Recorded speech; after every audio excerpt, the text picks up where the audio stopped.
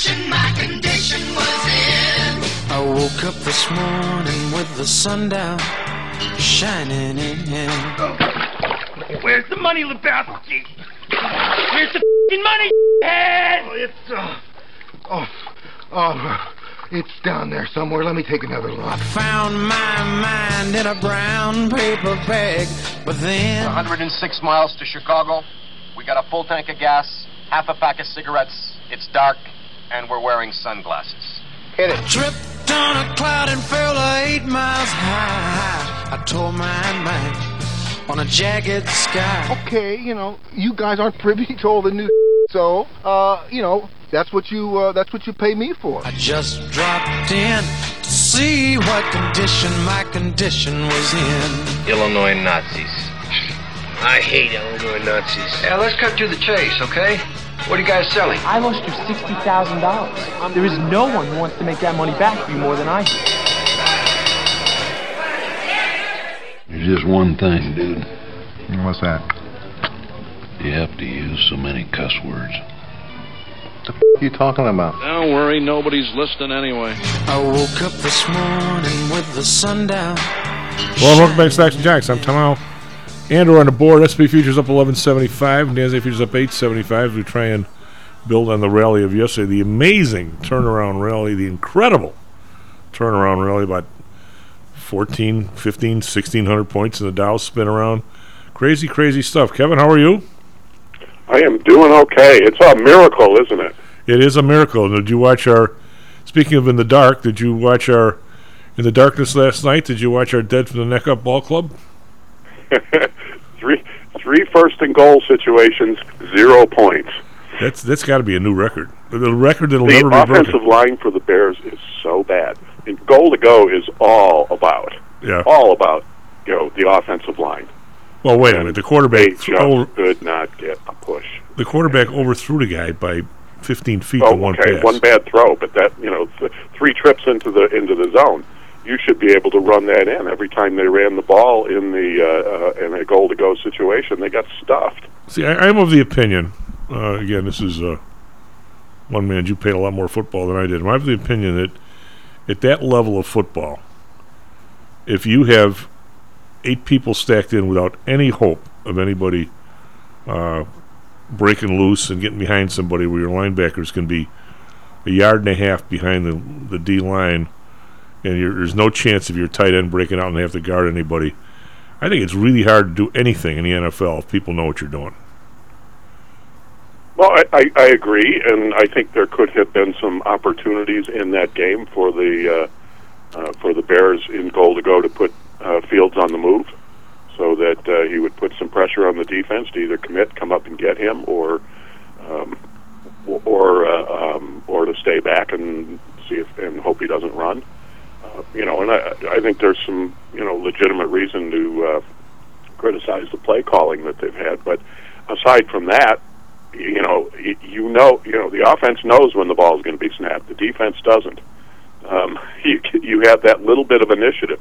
So when you're on the 1/2 yard line and you can't push it in, look, how many really outstanding offensive linemen do you think the Bears have? None. The best one is Cody Whitehair, and he's an IR. Yeah. Well, but you can't. And at best, he's average. But we're talking about a guy that he's a second-year quarterback. He has amazing talent. He probably should be a halfback, running back, but he's down there twice, Kevin, and he lines one of the opposite guy's helmet on one play. His helmet, not blacked, and the other one he overthrew a guy by 20 yards. Those are 2 touchdowns. I mean, they're right there. I mean, I'm with you. I hear you, Tom. I hear what you're saying. What I'm telling you is, what was that guy's helmet doing so close to the quarterback in the first place? Well, I mean, there's no such thing as a passing lane. But he had how many balls blocked last night? He throws, and how many times did he get knocked down to the ground? How many times did I'm with you. Was he slow to get up? I mean, the guy took a beating last night. Well, what's the highest, other than Jenkins, if he's playing, and he's only playing because, what's the highest draft pick offensive lineman they have? If you have a list of how many? They're starting a 6th round rookie. They're starting Borum was I think he's second year. You know, guys like that can become solid offensive linemen in the pros, just like anybody who's, you know, taken down the draft can become solid. Every once in a while you find a real gem. But I sort of liken it to baseball or basketball. Basketball's a good analogy. Look, if you're extraordinarily gifted, if you're one of those freak offensive linemen, you can come in and play right away. And if your technique's a little bad, or if you're a little off balance and you're getting beat, you recover because you have superior athleticism. So you can recover and still make your block. But if you don't have that kind of athleticism, then your technique has to be perfect for you to be a solid offensive lineman, and that takes a lot of time. So, you know, that's why you see most of these low-round picks on the offensive line who wind up having good NFL careers, usually don't blossom until their third or, you know, in some cases even the fourth year, because you just can't overcome your flaws with athleticism like the high-round picks can, and that's one of the hugest differences. And you see that in basketball. Take college basketball as an example. You know, if you're beaten, you know, if you're trying to defend the post and you're not as gifted as, you know, say some of those high round guys that always seem to wind up at Duke, then when you lose positioning on defense, you're not going to block the shot from behind. You don't have that kind of ability. Whereas, you know, those guys will, because they can recover just, you know, on pure athleticism. It's why so many of those, you know, 3-star types of recruits who become good basketball players don't become good basketball players until they're juniors in college. Well, plus it also shows when you have both. They always, one of our buddies, we'll use his name on the air because he's old. In our dorm football, one of the guys, one of our buddy, Craig Fowler, was an attorney in Chicago. Well, Craig had the best schooling. Went to one of those football places in where was he? Sandusky or someplace, Ohio, and he knew all the techniques, and he just didn't grow. He actually was being recruited by a couple colleges, and he just stopped growing.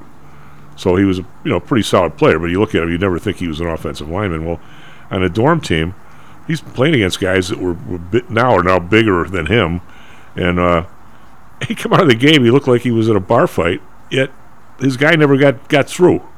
He was always in front of him. He had the footwork down from when he was like a sophomore in high school. He must have learned. But you know, in those guys, then you get a guy like Jimbo Covert, who has both. He has the coaching, he has the athleticism, and he's a big guy. And you're like, well, you're never going. That's the thing is now you take the athleticism and you put that with all the technique, and that's your all-pro. Yeah. Well, I don't know how. You know, it's been my theme on the Bears for a long time is that because of multiple years. Now this year is different. I will have to admit, this year is different. They had more than their allotment. Like 14 rookies on the team. Yeah, they have all these young, pretty fast guys, and if half of them pan out at all, but still, I think, Kevin, every team, and you know this, it's all about numbers. You've got essentially 5 offensive linemen going against 4 defensive linemen or 3, and if one of your guys is outstanding, now you're 4 on 3. If 2 of your guys are outstanding, now you're 3 on 2, and even the bum should be able to do that, right? And it's on the defense too. If there's a guy you always have to double team, well, all of a sudden now you got everybody else looks a lot better. I mean, who was the guy with Steve McMichael? Even though he was a very solid ball player, if he wasn't on the Bears, would he even have been noticed if he didn't play between Dan Hampton and the fridge, for God's sake? Yeah, he would have been somebody's, average defensive tackle. Yeah, and a little crazy, which helps when you're playing football. Yeah.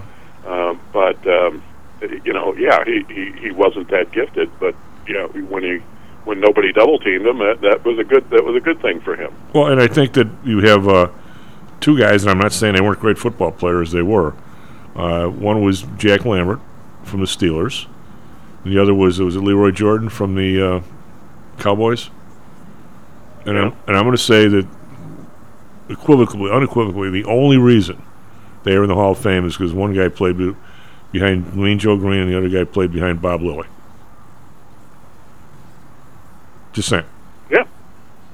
Yeah, so not only, what you're saying is not only do you get the great play from from your star, but it makes everybody else better.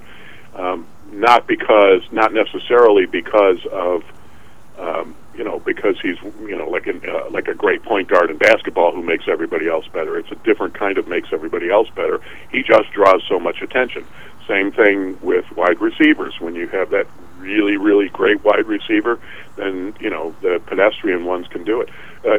Or even just speed at that position. You can have Dennis McKinnon opposite Willie Gault.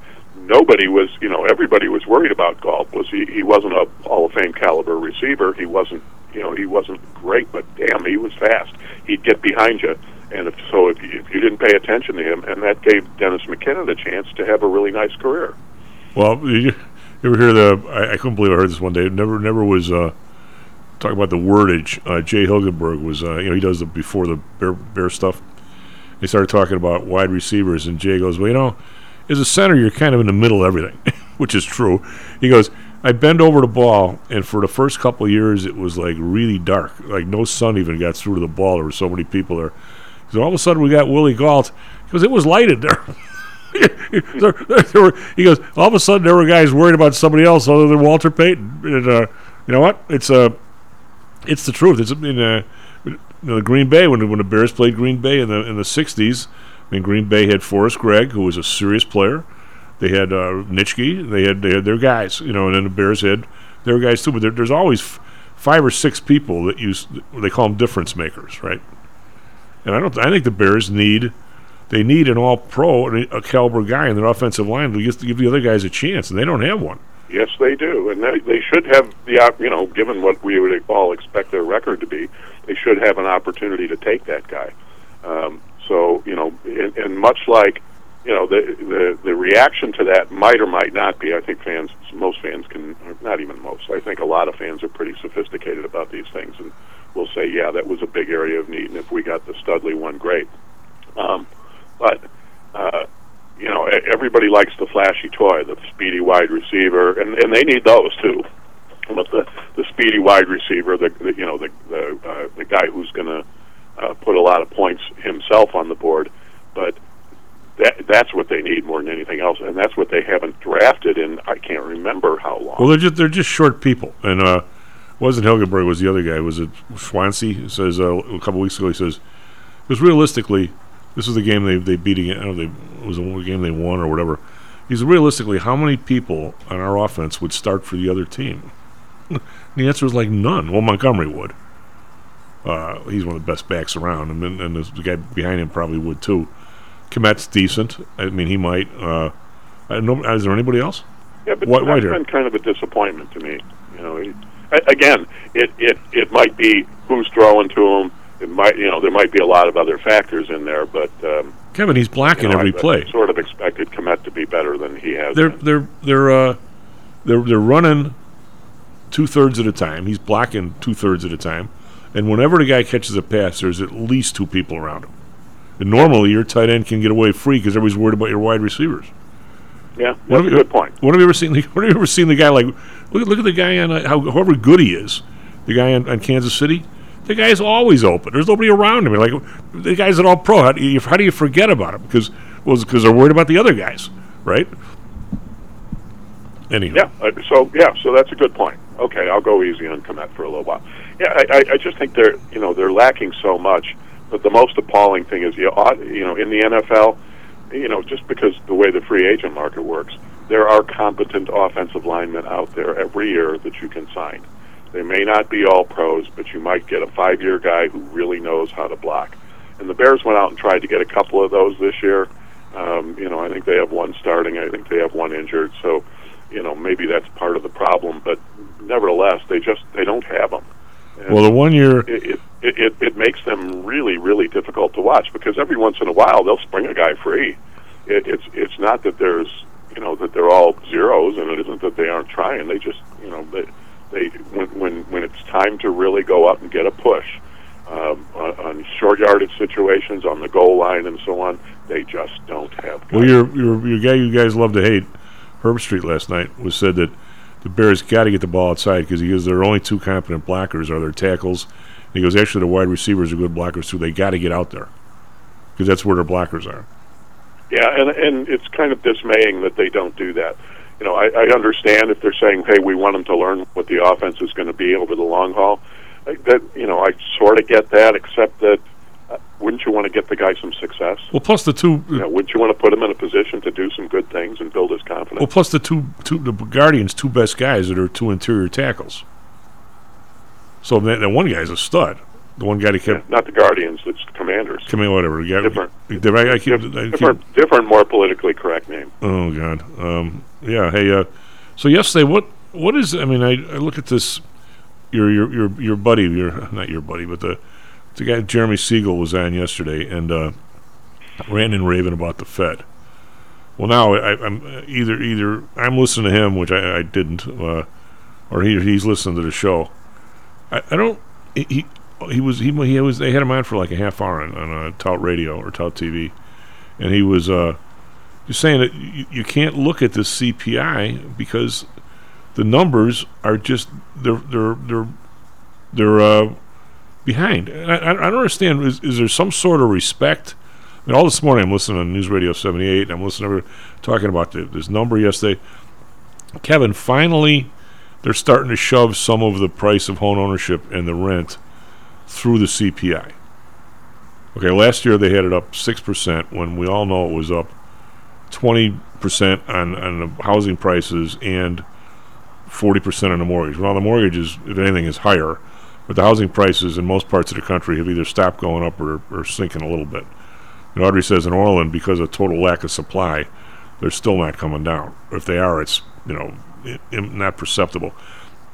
But that's an unusual case because people are still leaving other areas here in this area. But I have to believe nationally they're coming off their peaks, and the places where they were craziest, like California and New York, I think they're off significantly from the crazy top. Now they're still pretty high, but I don't understand why, Kevin. It's so obvious. It was there in the 80s that the CPI number is an amazing lagging stuff. And the first thing I would do would be the head of the Fed. I'd call up the head of the CPI and say, "Let's have lunch. Let's have a drink."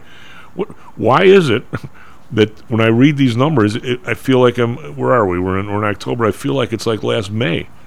I mean, there must be a reason for that. Why it's so lagging? Because it was lagging. I think Volcker didn't have to put the savings and loans out of business, or he might have done it for another reason because the banks didn't like it. Especially nowadays, Tom, because we have the technology. You know, I mean this whole idea of what is big data analytics and what's involved and what kind of tools are there. That's all there. We could be doing this in real time. Now, I don't know that you want to react to every little real time movement one way or another, but we certainly can have timely information. Well, you do, but again, information is dangerous in the hands of policymakers. Well, but I think you do, because if you look at the thing in its whole, let's, for instance, whatever. This is going to sound stupid, but 3 ships hauling rice wherever they haul rice, even though we make more rice, we grow more rice here, I think, just about anybody. 3 containers hauling rice go down in the Pacific, so rice spikes double 1 month. Okay, well, fine. That should be in the system because rice is 0.0002 of the basket. So what if it doubles in a month? Right? As long as the general number isn't screwed up, or you don't make massive errors in some areas that are big, like housing, that's the way prices are. They're supposed to go up and down individually in different areas. There's a shortage of cottage cheese someplace. Okay, cottage cheese goes up. All of a sudden, there's a glut of eggs. Guess what? Eggs go. That is all part of a healthy, free economy. This is supposed to be doing that. But when you net it all out, it comes out about even, right? It should. Because if people are spending more on the rice, they're not going to buy it or buy less of a dozen eggs. There's a choreography to this that I really wonder why our people at the highest end, and I don't have a PhD or anything, but I understand this. There's a choreography to all this stuff. That's why they call it economics. I mean, if something flares up in one area, it's going to flare down in another area, unless you have an overall pouring money in or pulling money out. Unless you're just dumping too damn much money into the economy. Or pulling it out, yeah. Go up. Right. So, I mean, I don't get these guys they must have the radio on in a limousine. They must know that the big push in housing prices were last year and not this year. Even if you say that they're not going down now, they're clearly not going up, at least not very much. So they must know that. So as soon as you look at the numbers, you see that they have, in the last couple of months, certainly in this month, they've got housing prices going up higher than they did last year when we know they were like going up by the day. You must, without castigating the CPI people on national TV, you have to realize that. I don't understand why they don't, or they do. If they do and they're still acting this way, then they got another agenda, which I don't know what that is. Well, and so that was going to be my question for you. Is so what just theorize what possible explanations could there be for not changing the way they do this? Because again, like I said, we have technology to do this all way better and to make adjustments to how we report and so on. We can do that. And even if you say, well, we want to maintain the integrity of the past, that's okay. You can go backwards and remodel. That's easy to do too. So if you want to rebalance and say, let's make it an apples to apples comparison, we can do that. That's all. It's all the kind of stuff that people routinely do in business. So the question is, why wouldn't you change that? Well, could be you're stupid and don't know better. Could be you're lazy and you just don't like doing initiatives. Could be you like to be able to manipulate the numbers. Well, I'm going to go back to Volcker. I tend to think it's the last one. Well, I'm going to go back to Paul Volcker, and I honestly believe, as I've gotten more suspicious in my old age, I'm going to say that he and the banks wanted the savings and loans out of business. And an awful lot of people, some of them in academia, a lot of them at the University of Chicago, by the way, foresaw this broadening of the risk and how mortgages should be they should be sold like bonds and stocks. They should be a commodity just like everything else, and we should spread this risk around, and the people in the neighborhood have no business taking the risks of the houses in the neighborhood, even though people are pretty happy with it. And we should spread all this around. These savings and loans were just, and the savings and loans were dying to become back in those days. I mean, if people recall, savings and loans, you couldn't have a checking account. There was no such thing as a demand deposit at a savings and loan. Checking account is technically called a demand deposit. You can go in there and they have to give you your money like instantly. Savings account, the old passbook, or it doesn't have to be a passbook, it's a savings account. Right now, there's almost a blur between the two of them because they'll transfer one to the other back and forth. But in those days, you didn't. A savings account, the savings loans paid more than the bank. So the bank's savings account maybe paid 3. Savings loan paid 3.5, right, Kevin? Because savings loans, or higher, even 4.5, 5. Because they were, I believe, was it 80% of their loans had to be mortgages, or 85? It was a big number. Yeah, it was basically so the assets were long term, and so they could afford, and they matched them. The gap management was with long term liabilities, i.e., deposits. Well, the deposits, savings accounts, things like that tended to have a longer shelf life, weren't so volatile. Well, plus then they went out and said, no, we have to compete. We need now accounts. Negotiable. Yeah. So it's not a checking account. It's a now account, and a now account is a negotiable order of withdrawal. In other words, it's a check with a different name. Well, they also that was when they started really competing. Trying to compete directly with banks. Well, to be fair, I had a passbook at Evergreen Savings and Loan, and if you read the fine print, they could hold your money for 90 days if you wanted. It was at 60. It was not a demand deposit. I mean, but as time went by, nobody ever wasn't able to go to the savings and loan and get your dough the day after you put it in, right? Yeah, no, George Bailey was going to give it to you no matter what. So what ended up happening is they said, well, we want to be more like banks, and I think the banks said, well, fine, we want you out of business first chance we get, and they did. I mean, anyway, I don't know if it's fair to say that, but let's put it this way, it's coincidental. I think there's a lot of truth to it, Tom. I also think, though, that you had situations where a lot of those S&Ls were mutuals, and they essentially were family businesses using other people's money. And so, they weren't always operated in the most sound, with the most sound approaches. But aside from that, even when they did start to liquidate on purpose, forget the ones that went out of business, but a lot of them liquidated on purpose. All they did was convert to stock institutions, and of course the insiders got the stock because if it was a mutual, you'd send out a mailer to everybody saying you have a right to convert your deposit into stock, and you can buy the stock at X. And so that mailer would go out. Half the world would just ignore it. It's more crap from the bank. You throw it in the garbage, and everything that's left over, the insiders would buy before everything got public or before they got acquired by a bank. So that was a game. That was part of the game too. After the break, we have a quick story about that. SP futures up 9, NASDAQ futures up 4. Hope this keeps going. We had a spectacular day yesterday, I'm happy to say. We'll be right back, Stocks and Jocks. How much confidence do you have that your investments will make you wealthy? Do you truly know the odds? Welcome to Luckbox, the control freak's guide to life, money, and probability. Luckbox shows you how to gauge the likelihood of success before you commit to an investment or any other decision. And Luckbox is free for 1 year at luckboxmagazine.com/jocks. Each new issue dives deep into the current investing climate, separates the signal from the noise with relevant trade ideas, and equips you with cutting-edge tactics you don't already know. Luckbox is the essential magazine for proactive investors who are hell-bent on pursuing life, luxury, and happiness through sports, fitness, travel, food, spirits, music, and a whole lot more. Smart investors don't bet on possibilities, they play the probabilities. Luckbox is $7.99 on newsstands, but you can subscribe for 10 free digital issues at luckboxmagazine.com/jocks. Don't rely on luck. Get Luckbox at luckboxmagazine.com/jocks.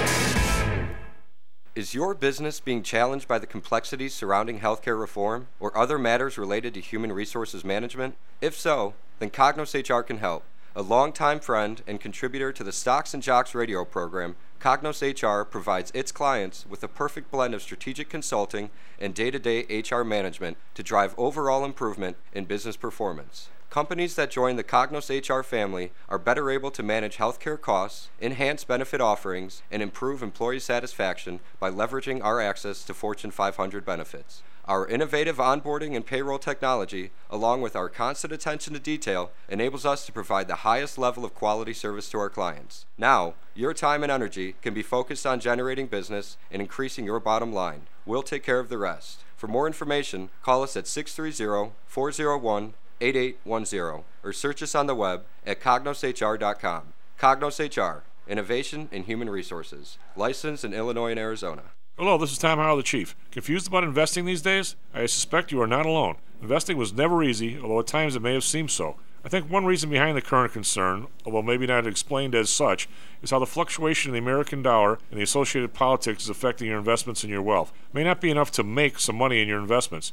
You may need now to make enough to exceed the amount that your leadership is depreciating the value of the dollars you've worked your whole life to accumulate. That same leadership has seen fit to maneuver risk-free interest rates to near zero. Providing positive risk-averse returns in a zero-interest and declining real wealth environment is by far the toughest assignment I've ever had in my years as a money manager. I'm sure that a lot of you have heard that one way to possibly deal with this problem is to invest in so-called hard currencies like silver and gold. The idea being that they will retain their relative value in the face of devaluation of paper currencies like the dollar. To be honest, I have never been a gold bug. I've always had faith that having enough dollars and a good investment strategy was good enough. Now I'm not so sure. But I do know that if I did invest in gold or silver, I'd want to do it in the same manner as we do with PTI for investments in the market, with defined risk. If you feel the need to invest in gold or silver, we can do it using the same strategies that we use for our protected index program. No matter what you invest in, we feel that you need to know and control your risk. Find us at ptisecurities.com. That's ptisecurities.com. Stocks, Jocks. Stocks and Jocks. Stocks and Jocks. You are out of control. Here, right now. Right here, right now, right now.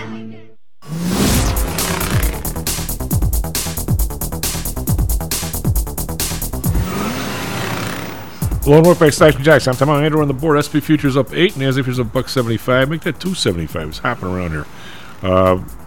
Dow futures up 199. Individual stocks we've got Boeing up $1.60. We got American Express up $1.45. We've had no. This is whoa. No, this is pre-market. We still have the Dow is up. Everything in the Dow is up here.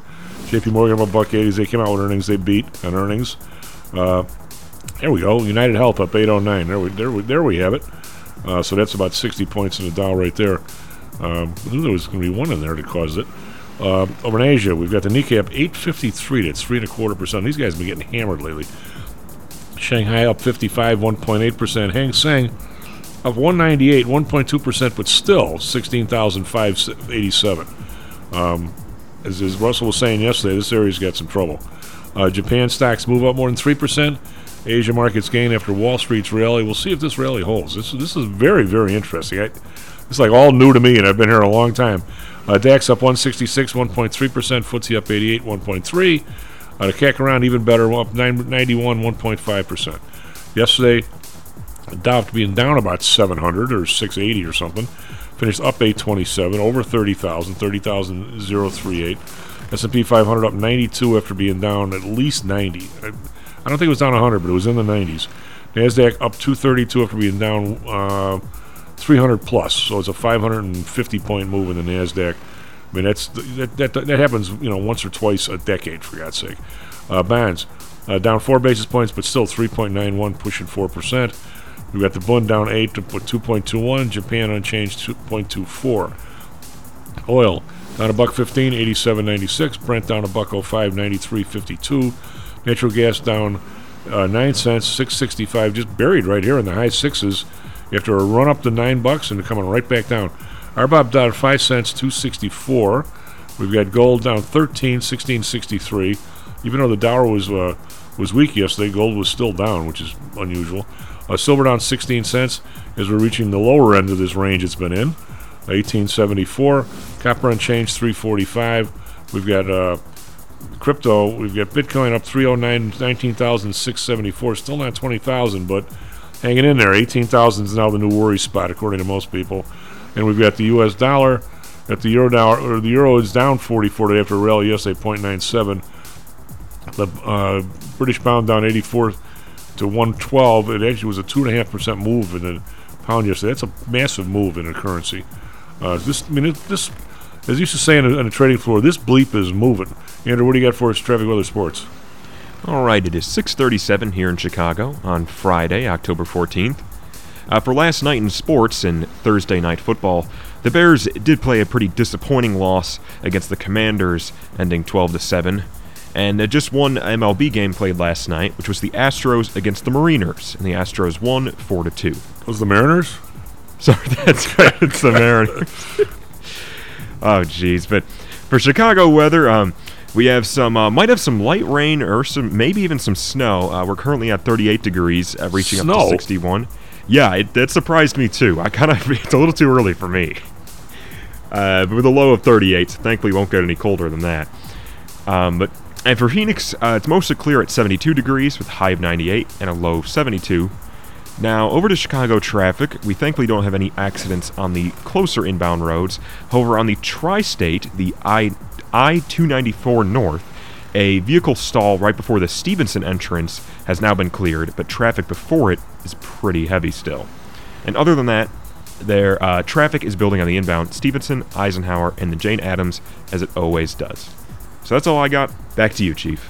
So Kevin, if you got a second, I just want to mention that was that the Mariners was Angelica quality. That was good. Oh yeah. At least he didn't say that's by the way a fun compliment. So oh yeah. I still think don't take offense. That one day she gave the best sports. But if you're going to say Pistons. Yeah, but that was the best sports report I ever heard. I think it was most popular. What are Pistons? Yeah, and then who cares? All they do is lose about the Bulls. Yeah. Which is pretty much. I guess you could be able to say that about the Hawks this year, but yeah, we got to cut that up. We got to put that in one of the intros. Oh, I know. Well, who cares? All they do is lose. Yeah, we got to find it first. I mean, I'm sure it's somewhere. Matt Weber can find it, I'm sure. But hey, what happened? There was a guy.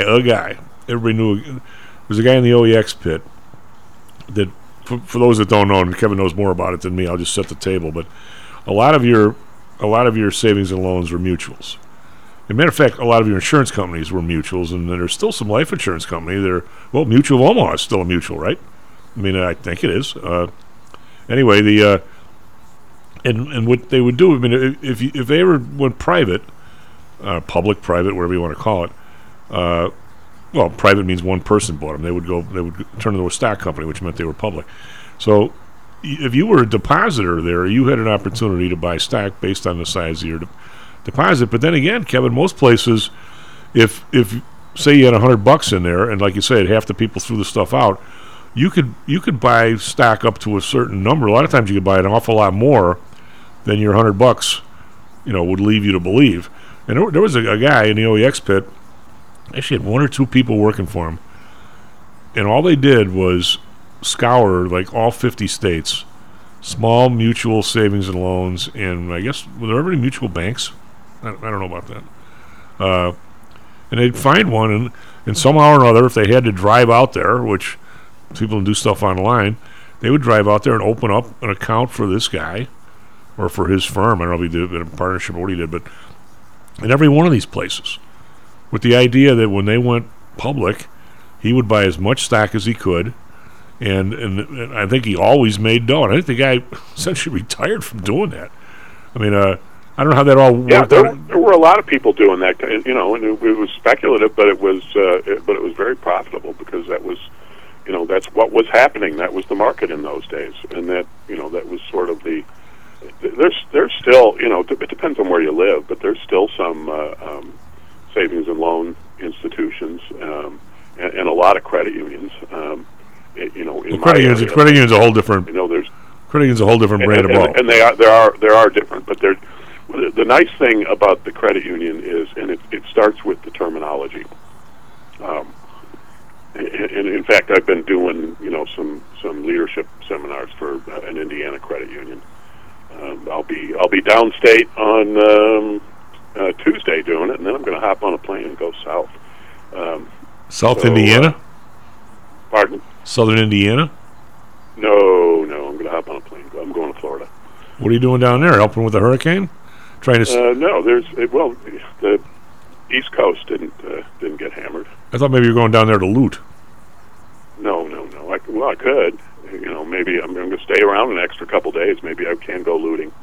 But I think that can be a dangerous thing, though. Anyway,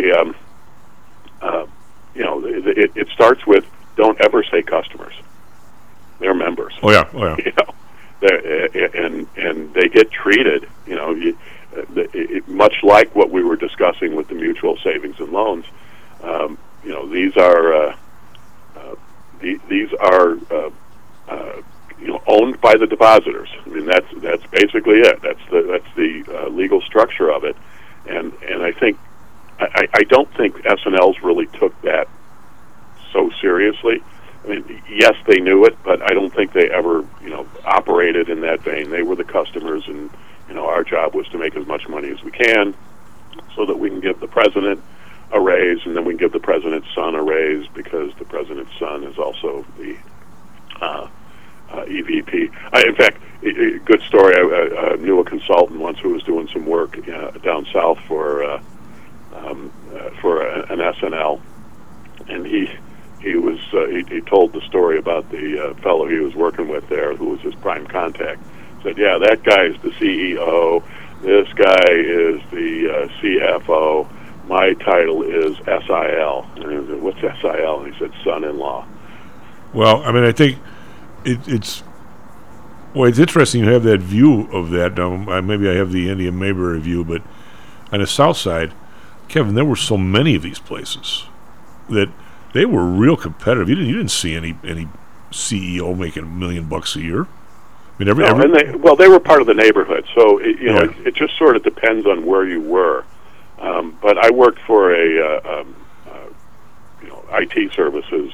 It wasn't IT in the days; it was data processing services company that did that for provided processing for savings and loans, and they were they some of them were very much part of that community. We are the fabric. In fact, they'd be named after whatever the neighborhood in Chicago they were in was. or you'd get like a Howard Savings or something that was on Howard Street in Chicago. So you would get those kinds of things, but then you also had some of the bigger institutions that were really operating themselves the same way that the banks were. Oh yeah. I mean, I don't know anybody who in our turf on the southwest side. Everybody was so territorial, for God's sake. But there was Concordia, which started out at 63rd and Halsted, when that was the mecca of the south side. They moved to the Evergreen Plaza, but there was an Evergreen Park Savings and Loan, there was an Oak Lawn Savings and Loan, and there were various independents in there competing with the ones in every town. So I mean, and everybody was 3.5% on the passbook, 6% on the mortgage. Everybody had a little league team, a bowling team. I don't know that, but I guess the question is then. But I don't know who. Well, and you see some banks, for instance, that still have a little league team. Take Wintrust, for instance, the Cubs. Well, yeah. Well, my question is, and we'll dash on to some other stuff here because we got this big merger in Kroger and Albertsons. How does? I mean, when I started I've been with State Farm since I started to drive, so I don't want to say how many years that is. But for all those years, Kevin, and I'm sure I might have missed a mailer somewhere. With State Farm Mutual, and at the end of the year, I paid my auto insurance and my apartment insurance. I had a house I had with those guys, and now why I'm so. The weird part is I don't know. They got me grandfathered in or something or other. But every time I get one of these other, insurance things where they want you to, I tell them what I'm paying, and they go, "Don't ever leave." So they must have made something decent. But anyway, at the end of the year, I would always get a check. $5, $10, $20, whatever it was. How State Farm did during the year, because every one of the customers was essentially an owner. Now all of a sudden, that stopped. I mean, I don't know. Do they now not do that and they just put it in the rates, or are they not mutual anymore? I don't even know. I mean, I would think I'd have to go, and I'm sure it's organization by organization. So I just have to go figure it out. I really have. I've been away from it long enough that I couldn't really give. And I used to send them a check, like on Tuesday, and on Thursday I'd get a check from them, and I'm going, that's kind of weird. Why don't they just lower my bill? Maybe that's what they did. I don't know. Instead of processing all the stuff, but anywho, what do you make of? This turnaround yesterday in the market. Obviously, it's amazingly dramatic. We have people arguing now with the Fed, this, that, and the other thing, but I still. Kevin, I can't. We can't even have definitions depending on where you feel whether you want people to send you money to buy stocks and whatever that is. I mean, it's not saying that's a bad thing, but obviously, I'd like people to send me money to manage money too. I have room for a few more people, not a whole lot, but yesterday was a fun day. Yesterday was one of the best days. I mean, in theory, what we do, Kevin, a day like yesterday can come along. It comes along once in a great while because we were pretty seriously hedged with puts for everybody, both people here at PTI and other people that I do stuff for. And so when we opened way down, and it looked like Armageddon, everybody said, what do you want to do? And I said, look, every time we've made the proper adjustment, roll these puts, because our puts are now $10, $15 in the money. It's unbelievable how low we were yesterday morning. I said, you know what, we got to make the roll. Let's just do the routine thing. Every time we do, a lot of times it ends up being a great trade as well. So we rolled down. We only missed one. In one place we missed one roll. Every place we got every roll. And we bought in some calls, and all of a sudden the thing rackets way up, and later in the day we got to roll the same spread down, and we made money on the spread. But this is how weird it is. Even on a really good day, Kevin, we got these short calls in the Spider, I think it was, or the Qs, one of the two. Qs. And they're 6 cents. And my guy works with me. He goes, I don't feel like paying 6 cents for these things. They're like $15 out of the money. And I go, why don't we do something sneaky and buy the strike, 2 strikes below for 8 cents? So at least if something really crazy happens, then we can actually make money on the thing, and it's only 8 cents. The things will be worthless tomorrow. It couldn't have been an hour and a half, Kevin. They were $1. And I'm sitting there, why did I buy these things at 8 cents? It would have been, because when you make money on something like that, where we could have let them out again at $1, it's just found money, and we had the ability to do it. And on one hand, you sit there, why do I want to, when I'm paying all this premium for these puts, because the VIX was at 35, I really want to pay even 6 cents for something that I think is going to be worthless in 24 hours. The answer is, probably no. But then after an hour later, I go, gee, 8 cents doesn't seem like much now, does it? It's a crazy world. You can't ever have a perfect day. I'm sitting there going, why did we buy like everybody who had 100 shares of Spiders or Qs, whoever it was, we could have bought 10 of those. And all of a sudden, we might have been up on the year, this horrible year, just with that trade. Now, you don't want to all of a sudden start speculating on stuff like that, but it's really crazy. It's all it would take on a day like yesterday. We're talking stuff that, what's the return on something 8 cents that trades $1.25, for God's sake, in 4 hours? Which isn't, but 99% of the time they go out worthless and you get skunked. But boy, but days like yesterday are just not usual at all. And it's really not a sign of a healthy market, even though it's spun to the upside. When you're kind of a distant observer, what does every man think of a day like yesterday?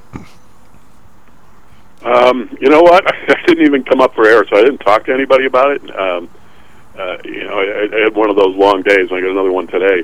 But I think I think for the most part, every man worries about the 401k. Yeah. Every man, but what every man really worries about is what's the grocery bill. Yeah. More than anything else, you can talk all of this other information, and if you live in the financial world, you live in the trading world, this is all a big deal to you. To the average person, it's what in the hell am I doing? I'm over $200 on groceries this week.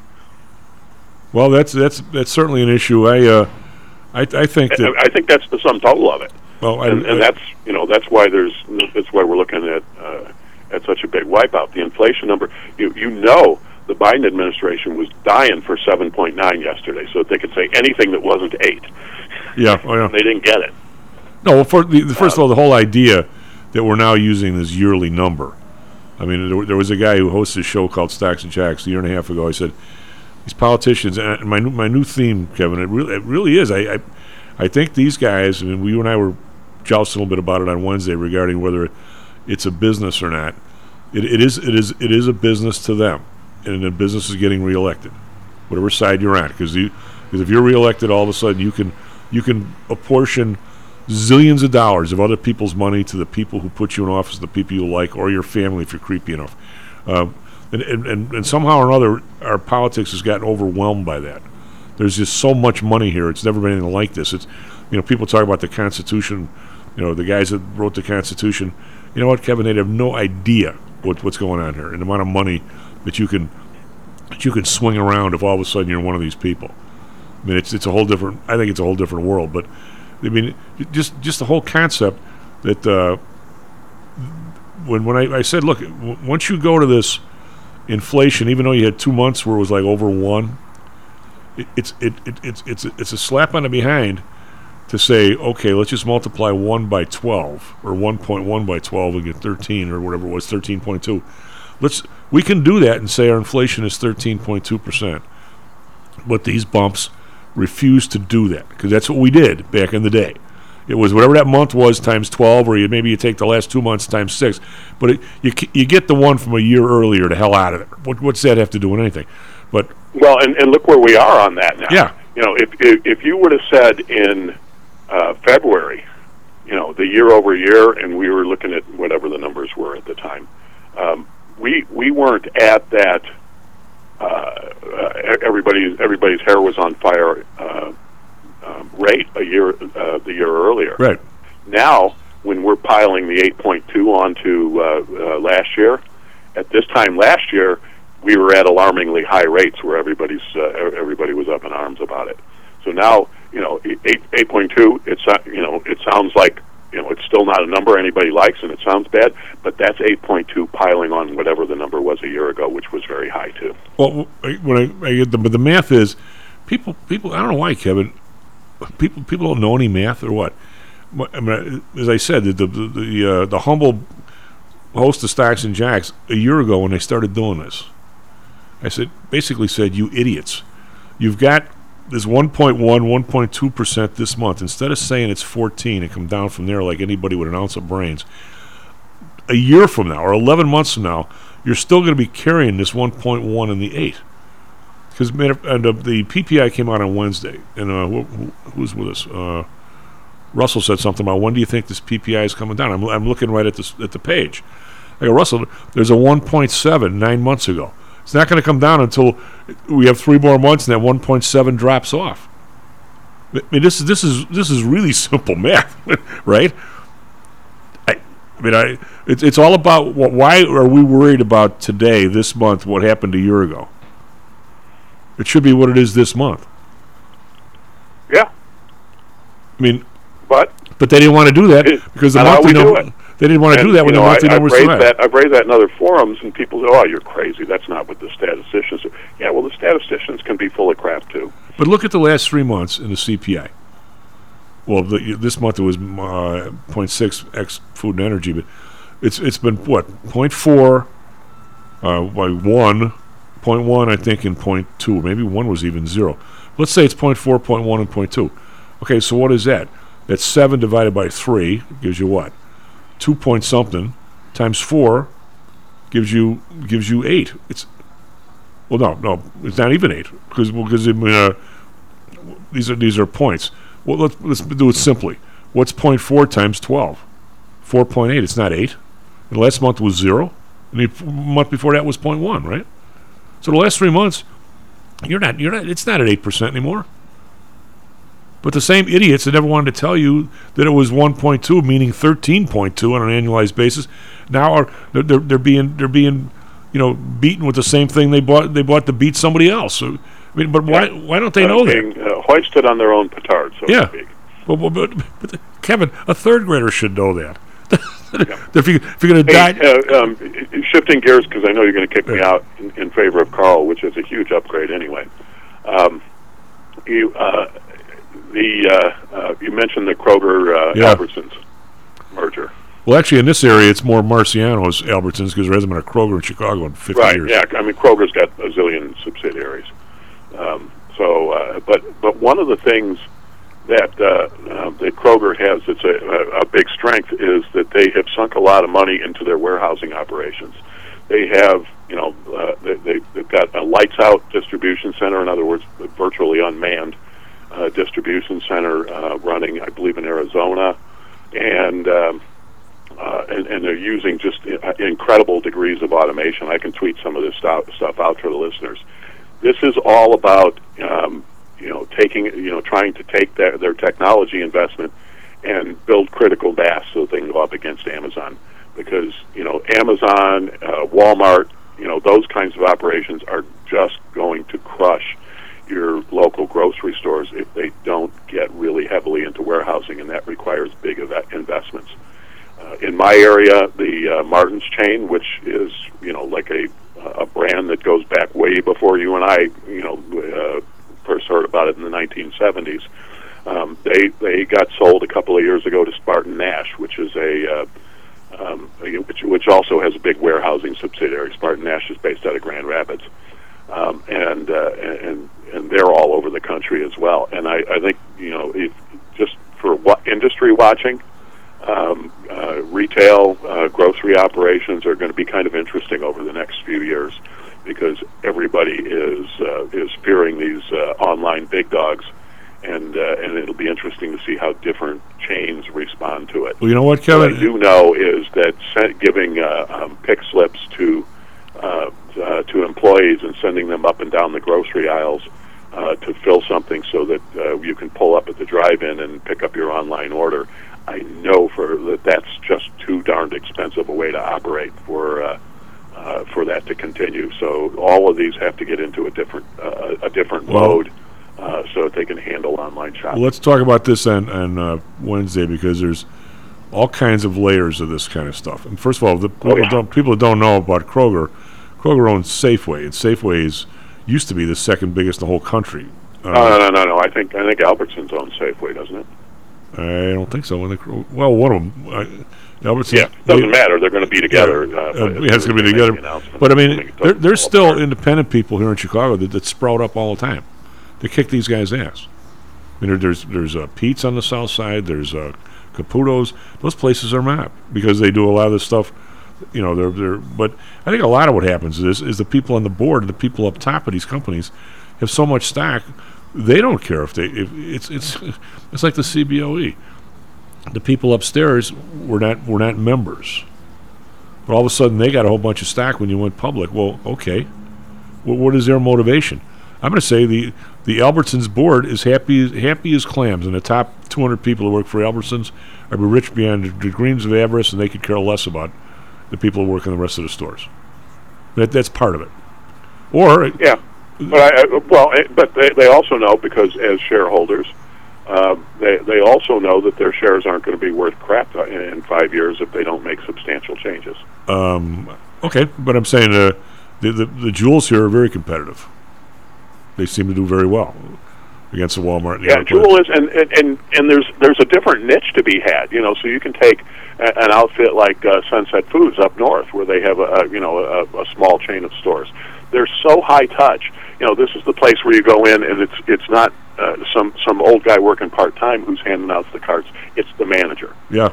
Greeting everybody, getting to know everybody, and so on. It's and you want them to stock something that they don't stock now, they'll get it just for you. You just tell me when you want to buy it and how much, and I'll have it for you.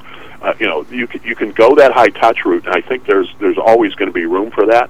But there's a price tag that goes with it. Well, I go to the Myers a lot, and again, if you just go regular prices and stuff, but a lot of it has to do, Kevin, with the private brands. And I'll say this: I mean, I cook stuff for the office. There's still a place around here to have breakfast. The quality of the stuff with the Meyer brand on it is tremendously more better than the stuff with what's the Walmart brand? I know Sam's is there's a brand there, but Walmart has their own private brand. And Sam's Choice. And the stuff is just not as good as the Meyer private brand. Same way with the Costco private. I mean, Kirkland is, the Kirkland vodka is one of the best around. I wonder who they buy it from. But those are all private brand on commodity products. You see that a lot. You see it a lot in Walmart. Yeah. A lot of the things that they sell with whatever their pharmacy brand is, Equate or something like that, it's really, it's just putting a different label on an existing product. And take their mouthwash. You can have Equate mouthwash. It's Scope. All Scope is doing is saying, hey, I get some incremental sales out of this. Well, I'm not saying you should be hanging around the mouthwash aisle, but I read this stuff because I could talk about it on the air. If you go to Listerine aisle, there's like 15 different Listerines. Once you get up a couple of notches from the original, it'll say right on the bottle, this particular Listerine product not sold to anybody else for their private brands. So if you pick up, so that's how they differentiate. Yeah, so if you pick up the Myers, that's the yellow one. It's Listerine. It's basically. But if you go up the chain, you hope so. Yeah, but considering what it looks like, you really hope. Yeah, so. But when you go up the chain to the total gum and tooth and all other kind of care to cost twice as much, it'll say this only sold under Listerine brand or something. It's interesting. Kevin, thank you. What do you think the Irish tomorrow?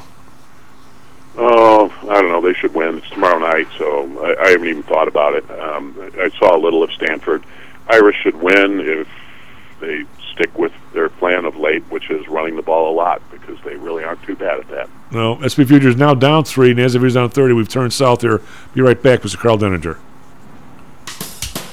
This self-directed trading is a lonely job. Online trading is not as easy as point and click. No, it's not. Everyone, even professionals, need to share ideas and think out loud every now and then. That's what I like about PTI Pro Direct. Their staff of former option floor traders really helps me choose the right strategy for trading option volatility and plan the time decay for my covered writing program. Yep, nothing can replace years of trading experience to stop you from making that dumb trade and for saving a few bucks. We've all been there and done that. Yeah, I have access to all that great trading advice and experience for just a penny a share for stocks, $1 for equity options, and $1 minimum a trade. Our clients at PTI Pro Direct can call when they need a little help on a trade or just to talk about the market in general. We trade every day. We love this stuff. That's what I like most about PTI Pro Direct. Cheap prices, along with great advice from real floor traders. It's the best of both worlds. Tell your friends. That's PTIProDirect.com, PTIProDirect.com. Are you one of the millions of people who suffer with pain? Do you wake up in the morning with stiffness in the lower back or neck?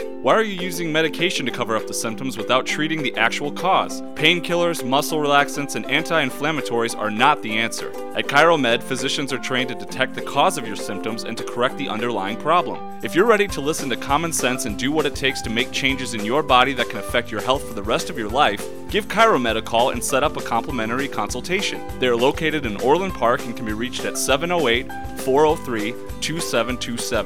20,000 patients over 22 years have been treated at ChiroMed, and over 90% of them have had positive results without medication or expensive surgery. Isn't it time you did something good for your body too?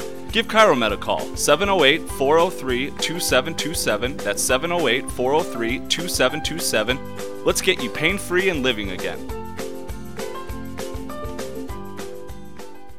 Hi, I'm Audrey Johnson, owner of Home Source Realty and frequent contributor to Stocks and Jocks radio show. If you're thinking about purchasing real estate, this summer could be a good time to shop around. Whether you're a novice or seasoned investor, low interest rates and a good inventory make adding bricks and mortar investment to your portfolio an interesting possibility. Many a great fortune has begun with the purchase of property. Call me today for your personal investment consultation, and I will be happy to get you started on your path to prosperity. You can reach me at audreyjohnson@realtor.com or call me at 708-349-3456. That's 708-349-3456.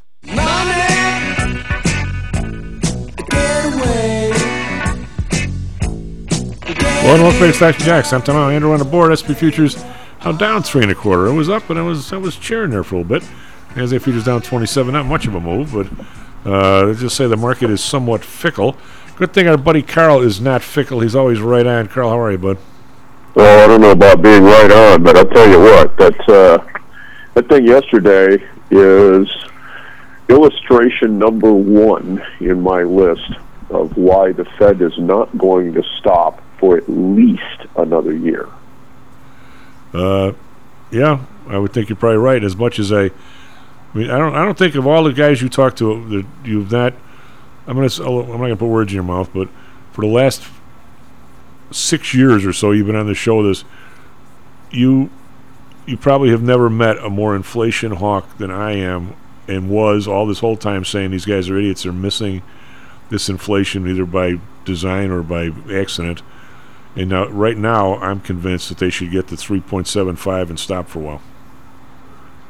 Yeah, well, no, and I'll look. The reversal yesterday came as a consequence of a statement that came out of the ECB, one of their people, that said that the terminal rate was likely to be somewhere around 2 3/4 or 3%.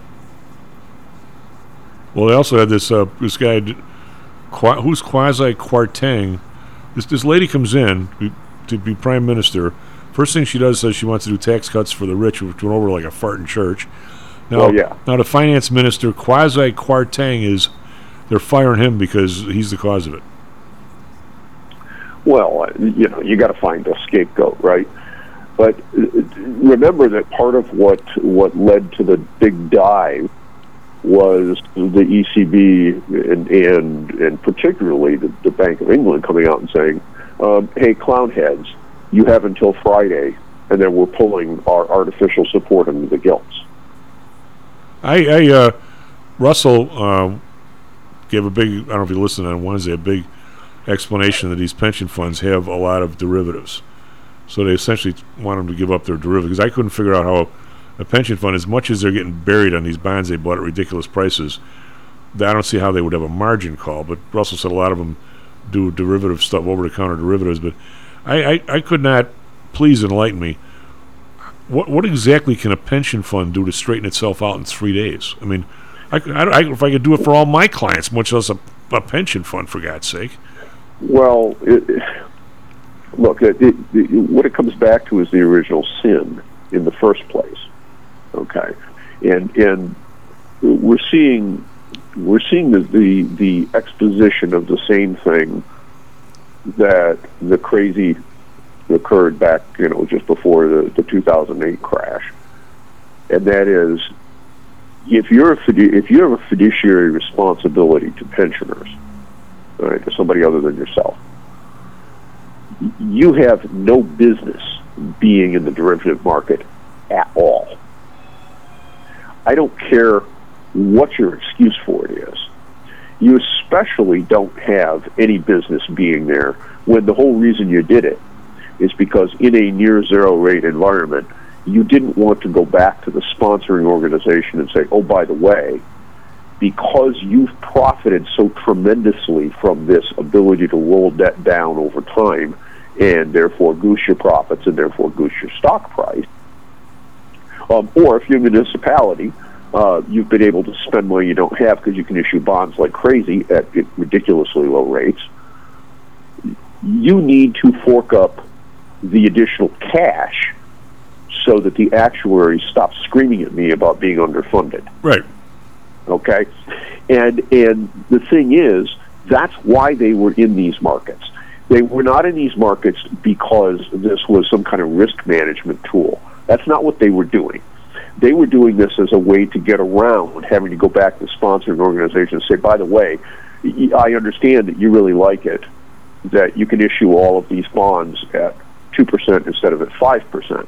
However, that means we're underfunded by 50% on our actuarial requirements. Therefore, you need to double the contributions you're making into the pensions. Okay, well, I agree. You're. By the way, I agree with you. What you're not supposed to do in podcasts or radio, but you're taking the flip side of it from where I was looking at. You're taking the side from the part of the governmental entities that were able to issue all this stuff, and of course spent way too friggin' much. I think you and I are perfectly, or even corporations. They issue it here and they buy their all stock back. Well, their balance sheet doesn't look as good as it did before because now they've got debt instead of. But I was looking at the other side, and maybe you know more about this than me, but insurance companies and pension funds, a lot of them have requirements that they buy a certain amount of X, Y, and Z in terms of what years they have to buy. You can't just all buy short term like I'm doing for my people because I don't want to be wearing a 3% bond out 10 years for people. So, but a pension fund, I was going through the math.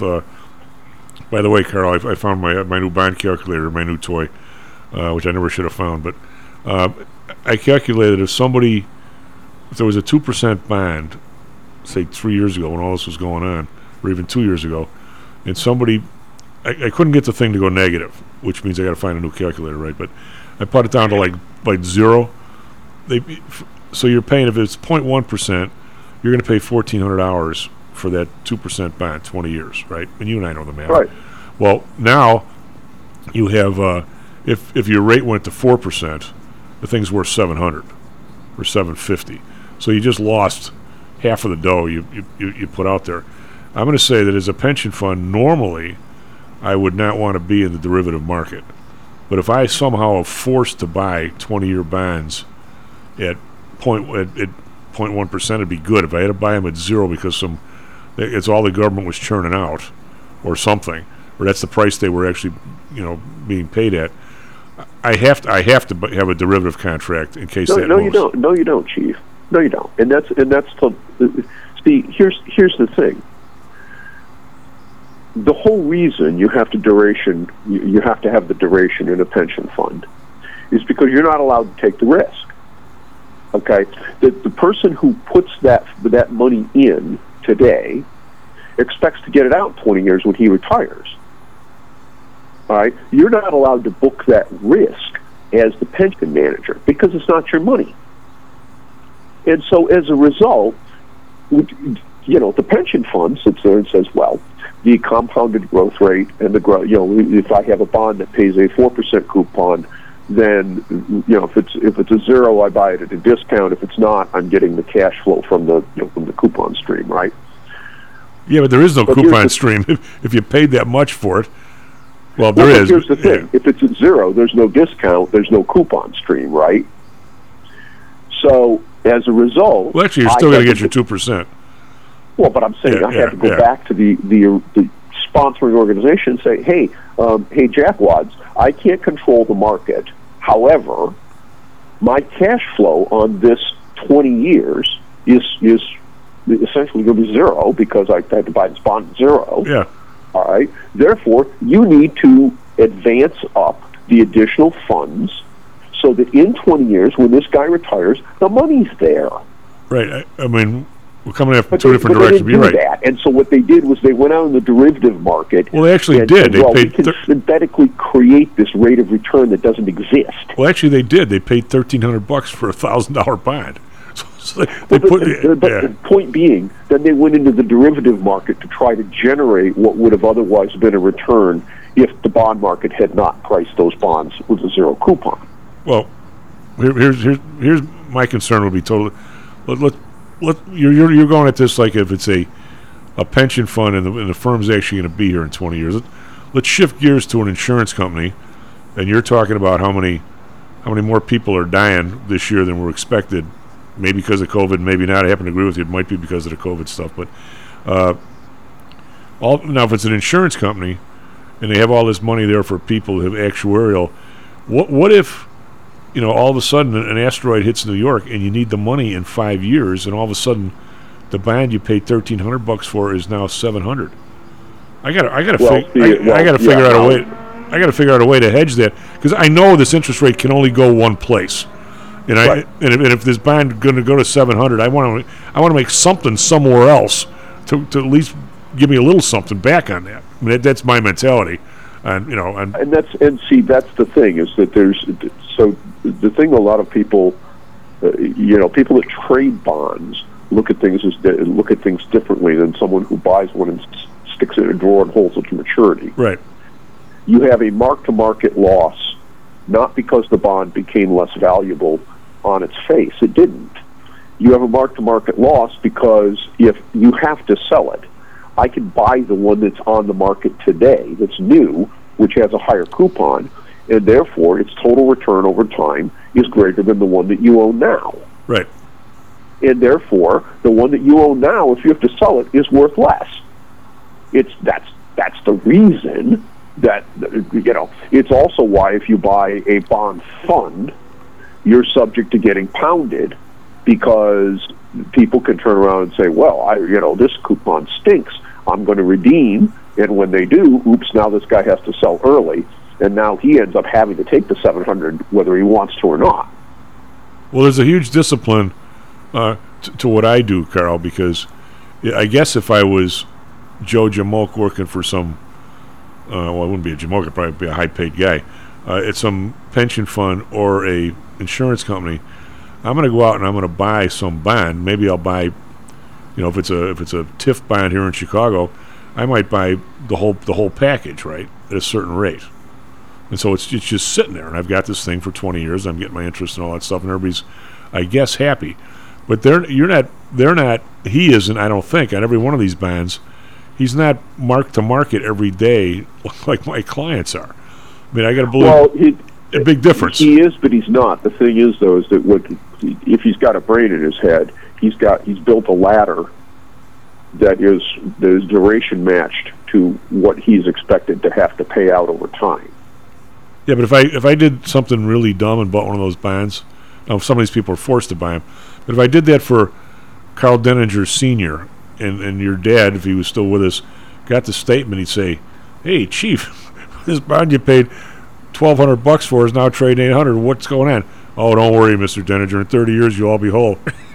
I don't know. I think it's a rough phone call, Carl. It is a rough phone call. But and the thing is, though, is that really what it comes down to is that we had all these people running around within the Fed, and more importantly, within Congress and within the presidency. All right, I mean, and Trump even went so far as to point blank say before he was elected, he's the king of debt, and this is his game. He plays this leverage game. It's what he's done his entire life, and it was the truth. He wasn't lying.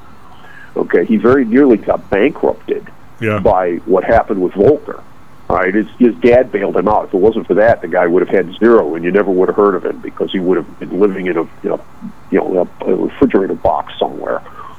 But the thing is that he got through the other side of that, and then he made bank on that 40-year declining rate trend, which if you're in commercial real estate, oh my good Lord, I mean, you feast on that stuff. Well, that's what put GE on the map. Well, they're not Yeah, GE, but but GE light bulbs. It put a lot of people on the map. Okay, I'll rephrase. GE Capital on the map. GE was always well, here. yeah, with it, GE Capital made a crazy amount of money doing this.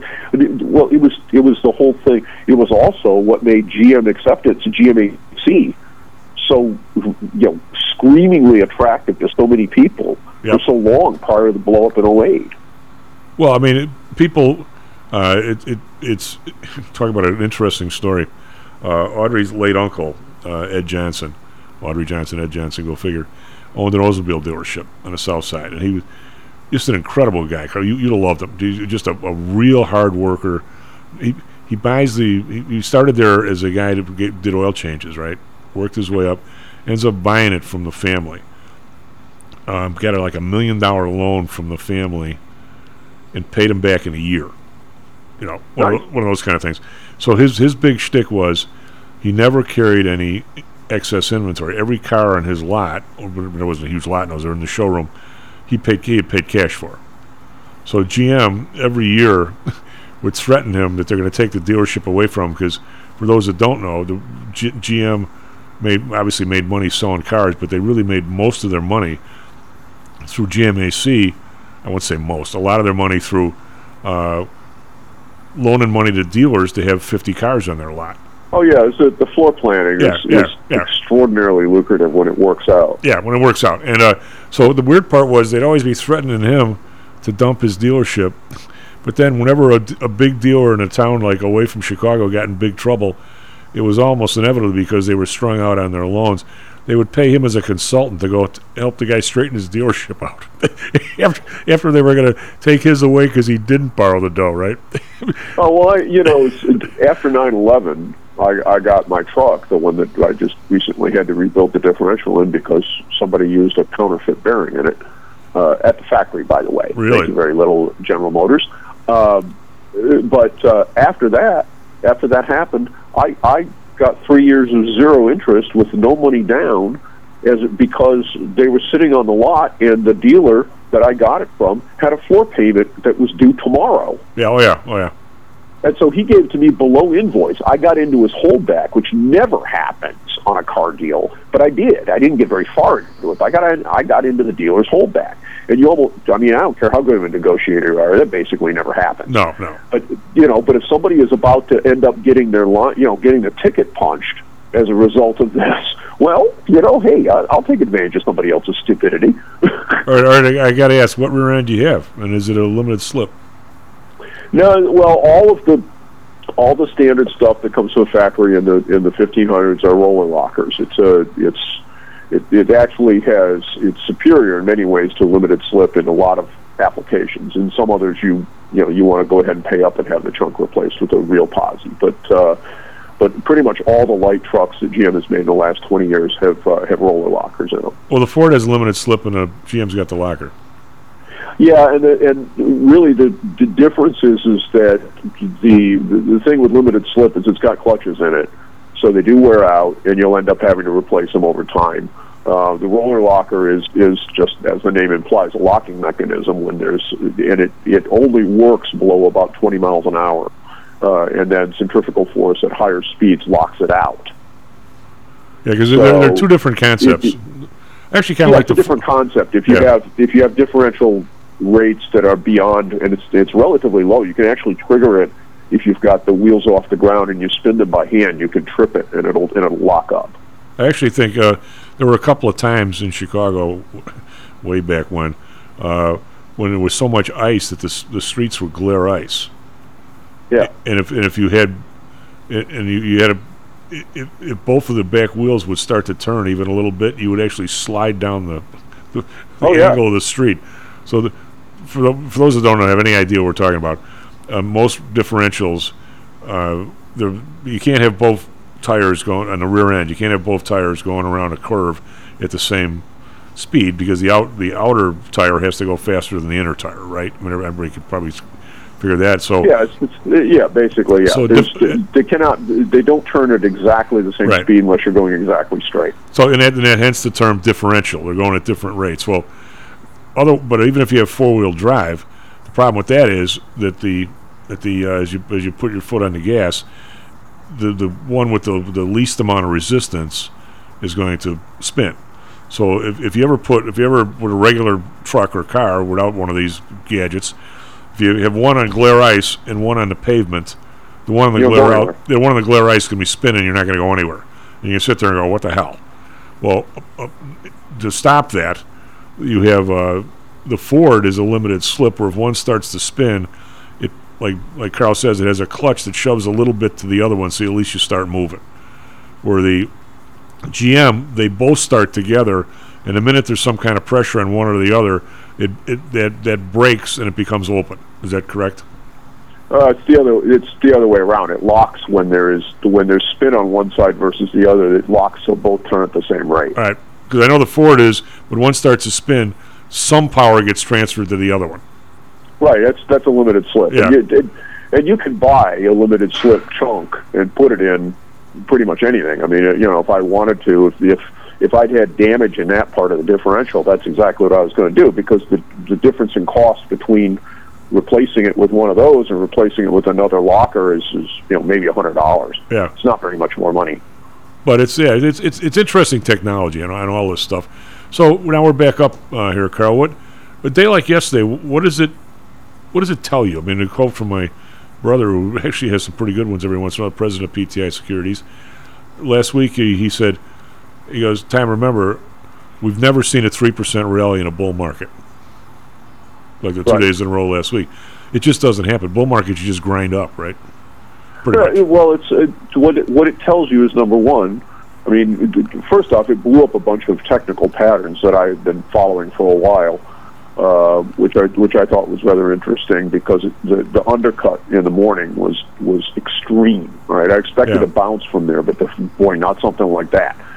And then the other problem you have, though, is that it essentially underlined a point that I've been making for quite a while, which is that the Fed is not going to stop until this Pavlovian response is broken in markets.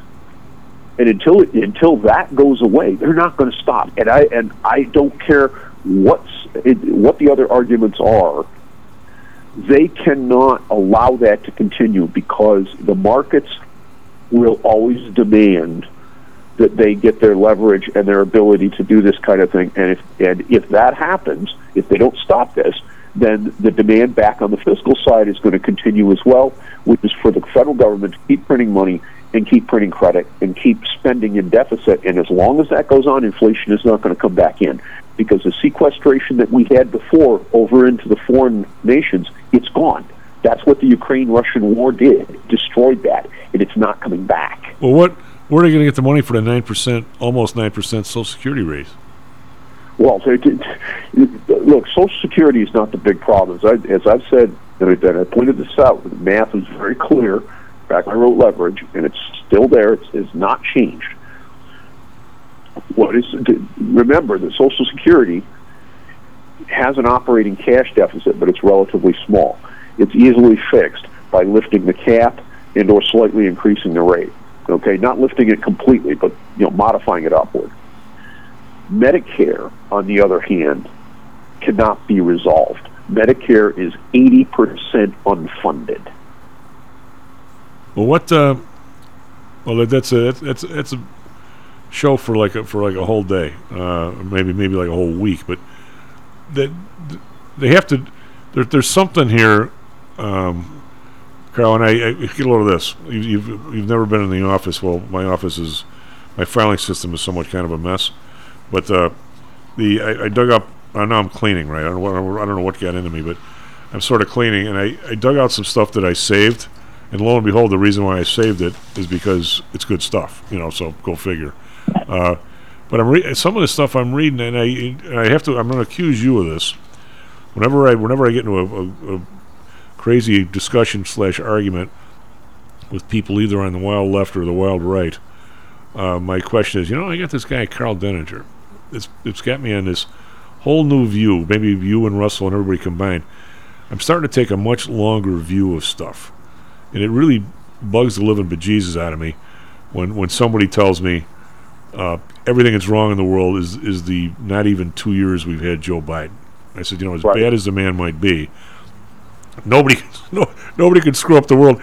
And by the way, the stuff that you're talking about in terms of debts and things like that, Trump was just as bad. Oh no, it's only because people whatever the side is. But the weird part is the stuff I'm digging up when the show started. We're talking about 2000 and 2010, 11, 12, 14. It's the same story as today. How many people are getting money from the federal government versus working? It's even worse now. The numbers are dramatically different than they were during the 50s and 60s. I mean, the number it's been this massive progression that you've essentially taught me to think in 25 or 30-year pieces of paper than 2 months pieces of paper. Chief, they just gave Bernanke a Nobel. Okay, but they didn't give it to him for what you and I, whatever you think. For bailing out a bunch of people who engaged in rank speculation and got it in the shorts. We got to go to break, but let's talk about that after the break. That's not why they gave it to him, I don't think. SP futures unchanged, believe it or not.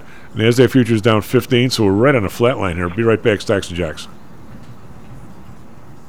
How much confidence do you have that your investments will make you wealthy? Do you truly know the odds? Welcome to Luckbox, the control freak's guide to life, money, and probability. Luckbox shows you how to factor in the likelihood of success before you commit to an investment or any other life decision. Your brain is smarter than your gut, and that's why you owe it to yourself to read Luckbox. We've made it easy because Luckbox is free for 1 year at luckboxmagazine.com/jocks. Each new issue dives deep into the current investing climate, separates the signal from the noise with timely, actionable trading ideas, and equips you with savvy investing tactics you don't already know, all while exploring how to live your best life through music, spirits, food, sports, travel, fitness, and a whole lot more. Luckbox is the essential magazine for proactive investors who are hell-bent on controlling their financial futures. It's for overachievers and alpha types who don't buy into Wall Street's investment gurus. It's for mavericks who believe in life, luxury, and the pursuit of happiness. It's for you. Smart investors don't bet on possibilities, they play the probabilities. Luckbox is $7.99 on newsstands, but you can subscribe for 10 free digital issues at luckboxmagazine.com/jocks. Don't rely on luck. Get Luckbox at luckboxmagazine.com/jocks. Hello, this is Tom Howell, the Chief. We've talked a lot on the show about risk and suitability, about how your portfolio should match your age, income, and risk appetite. It's been hard for investors to maintain that suitability in the last several years due to a Fed strategy that has driven interest rates to virtually zero. You may have even heard that the Fed was trying to drive conservative investors to a riskier portfolio on purpose, for whatever reason. I'm sure you are aware of investors that took some increased risk, such as longer-term fixed-income securities, and are now unhappy with that choice. At PTI, we've always stressed total portfolio risk awareness and tried to minimize chasing returns in a tough environment. Well, now it looks like maybe interest rates are moving more towards historical levels. Everyone needs to be aware of what that continued movement might do to your portfolio, both good and bad. We also have a stock market that seems to have stalled, at least for the short term. I think it's time for everyone to take a serious look at their goals, their risks, and their portfolios. Do they match? If not, we can help. We have a Signature Protected Index program. We have ways to hedge against interest risk. We can make that portfolio right for you again. Go to PTIsecurities.com or call us right now. The market can change very rapidly. That's PTIsecurities.com. Hi, I'm Audrey Johnson, owner of Home Source Realty and frequent contributor to Stocks and Jocks radio show. If you're thinking about purchasing real estate, this summer could be a good time to shop around. Whether you're a novice or seasoned investor, low interest rates, and a good inventory make adding bricks and mortar investment to your portfolio an interesting possibility. Many a great fortune has begun with the purchase of property. Call me today for your personal investment consultation, and I will be happy to get you started on your path to prosperity. You can reach me at audreyjohnson@realtor.com or call me at 708-349-3456. That's 708-349-3456. Stocks, jocks, Stocks and Jocks. Stocks and jocks. You are out of control. Here, right now, right here, right now, right now.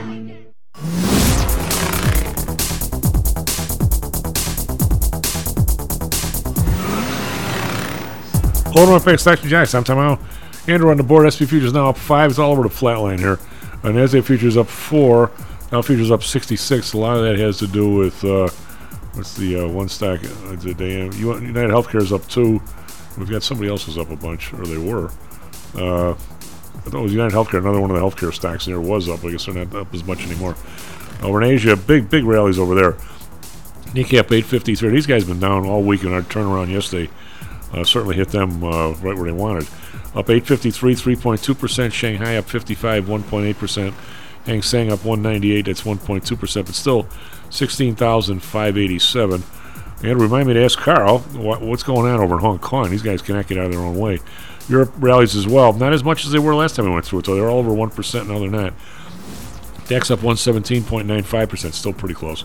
FTSE up 64.94. Kekaran still doing better. Up 98, 1.7%. Yesterday we were up 827. That didn't tell the tale. We were down 800 at one point, so about a 1,600 point turnaround. S&P up 92 after being down 90. NASDAQ up 232 after being down over 300. So a day of likes of which I've only seen a couple times in my whole career. 10-year down 6 basis points, 3.89. The Bund minus 10 basis points, 2.20. Japan unchanged, 0.24.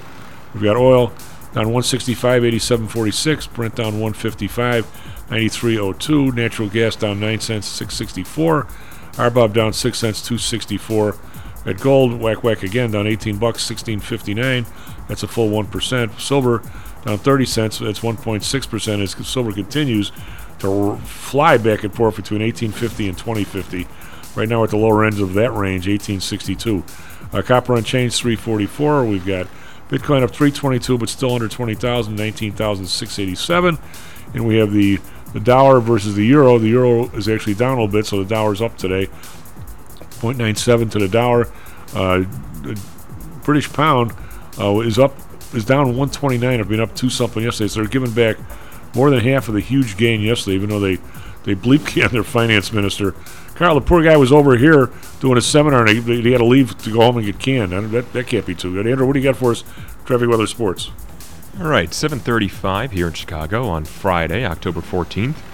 Last night for sports, for football, the Bears played a loss against the Commanders, ending the game 12-7. And last night in MLB, just one game played as the Astros won against the Mariners, 4-2. Now over for Chicago weather. Right now it's cloudy at 37 degrees. Going to be reaching up to 61 and going back down to 37 for the low. Now for Phoenix, it's mostly clear over at 70 degrees with a high of 98 and a low of 70. Now for Chicago traffic, thankfully no accidents on the very close inbound roads. However, out on the Bishop Ford, on the inbound side, a vehicle in a ditch on the right is blocking the right shoulder of the road and making some traffic behind it. And otherwise, no accidents, but of course traffic is going to build, as it always does, on the inbound roads, and it looks like the outbounds are pretty full today, too. So that's all I got. Back to you, Chief. So what do you think? They fired this guy, now all is well? He was over here, and they sent him back to get canned. What do you think? How would you, boy, yeah, how would you like to be that guy, right? Yeah, it's all him. I mean, if you think, of course, what just happened there is that the Prime Minister now has had his so-called coalition or whatever, which was built on this idea of we're going to drop taxes. That's now been severely damaged. It'll be very interesting to see if that survives. Yeah, I mean it's but he's only been there 30 days. Yeah, it was brand new. But here's the thing that's people we live, of course, in America. We have we elect a president, and short of impeachment or dying in office, whatever, you're stuck with whoever it is you elect for the next 4 years. Parliamentary systems don't work that way because the people don't vote for that person, and the Parliament could turn around and call a no confidence vote at any time. Which system do you like better? Before I ask that, one of the things that I didn't realize until a few years ago, many years ago, somebody sent me people send me stuff that I read, believe it or not, and I learned from it, is that one of the interesting parts about our shift is whoever, full party shift, Obama to Trump to Biden, there's some incredible amount of people that resign at the top end of government. It's like 1,500 or something. Like every State Department Undersecretary of South America, of Central America, all those people tender their resignation, and the president spends his whole first 6 months just putting people back in office, and so you lose. I assume there's career people under them, but I don't know. I've never been in the State Department. But in the parliamentary system, the people who call them either lifers if you're a nasty person, or call them lifelong diplomats that know the area. That doesn't happen in the British system. If you switch prime ministers, there might be 3 people or 10 people that resign. You're not going to fire the person who's the undersecretary for South America or for the Far East or something. And there's people have different views of which one of those is better or worse. Carol, where do you? I'm not talking about the person themselves, and I like the idea of people voting more than I do just the prime minister thing. But I don't know. Do we really need to replace all these people every 4 years just for laughs? Well, okay, so you don't replace all these people. That's a very convenient myth. Well, I know some people stay, obviously. Well, we used to do that. Okay, it used to be that when the administration turned over, essentially everybody got canned, and so what you were describing was true. Then that was changed. The former system was essentially a patronage system.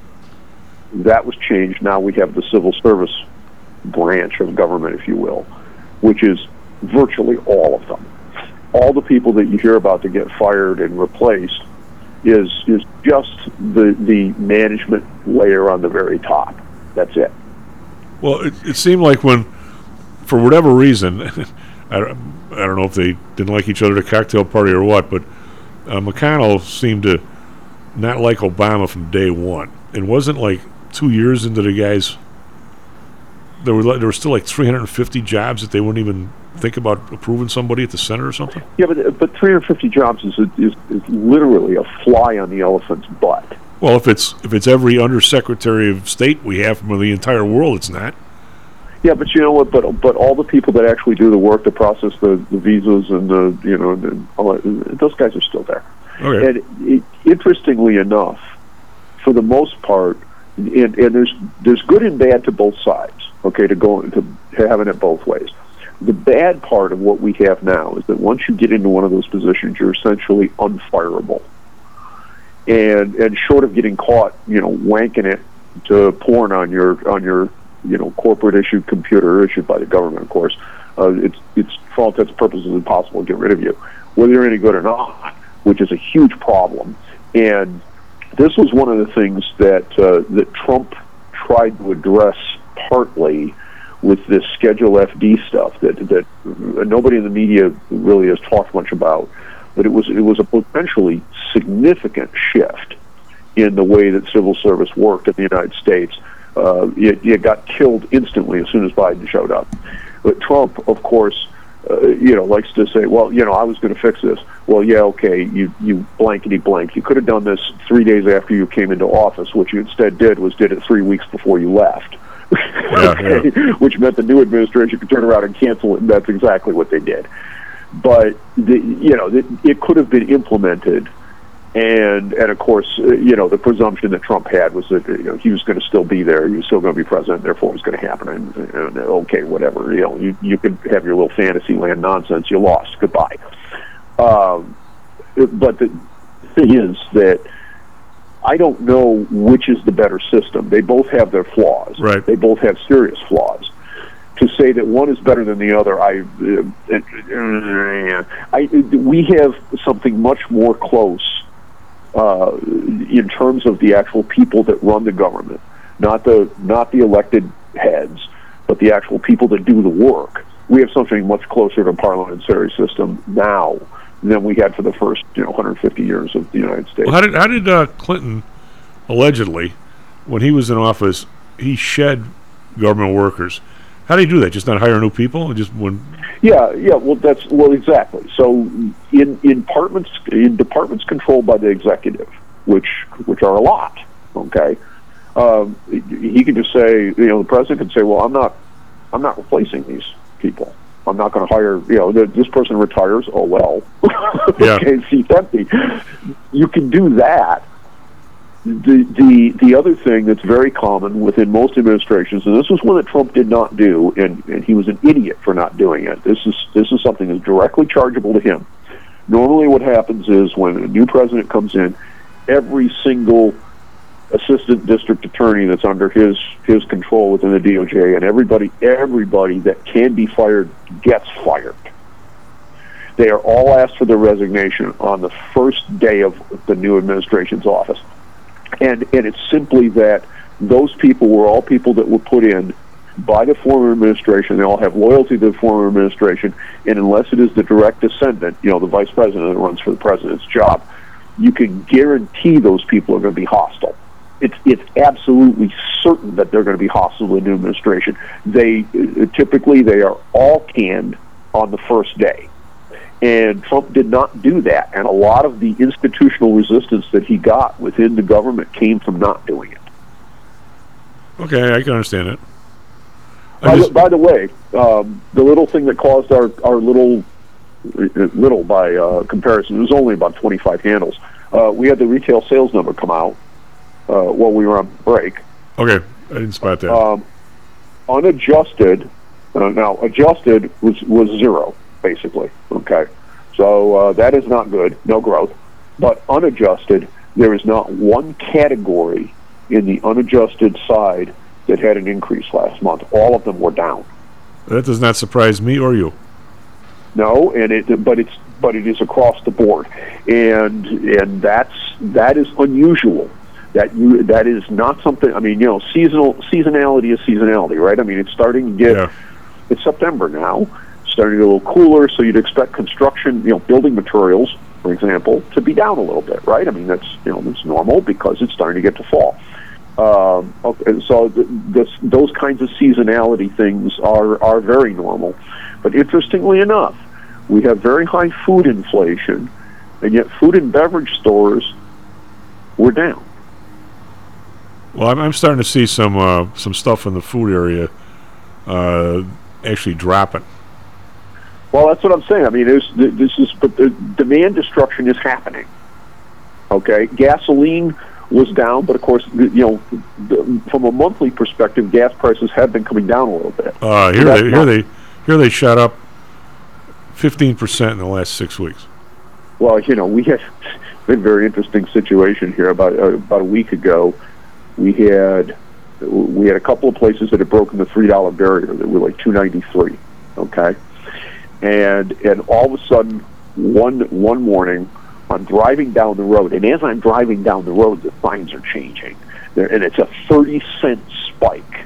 We were 60-cent spike here. We went from $3.73. 30-cent spike. So I pulled into Murphy. I didn't need gas, but I had about half a tank left. I pulled into Murphy, which hadn't changed their sign yet, and I filled the tank instantly because I saw it go. I was driving down the road in town here, and then the truck shows up, and of course, 2 hours later, their sign has been changed too. But then, literally a day later, it reversed. And then about 2 or 3 days after that, it went back up and has stayed. We went from... I don't know exactly what was going on there, but that's kind of weird. At the Myers, where I go every Sunday, we went from $3.73.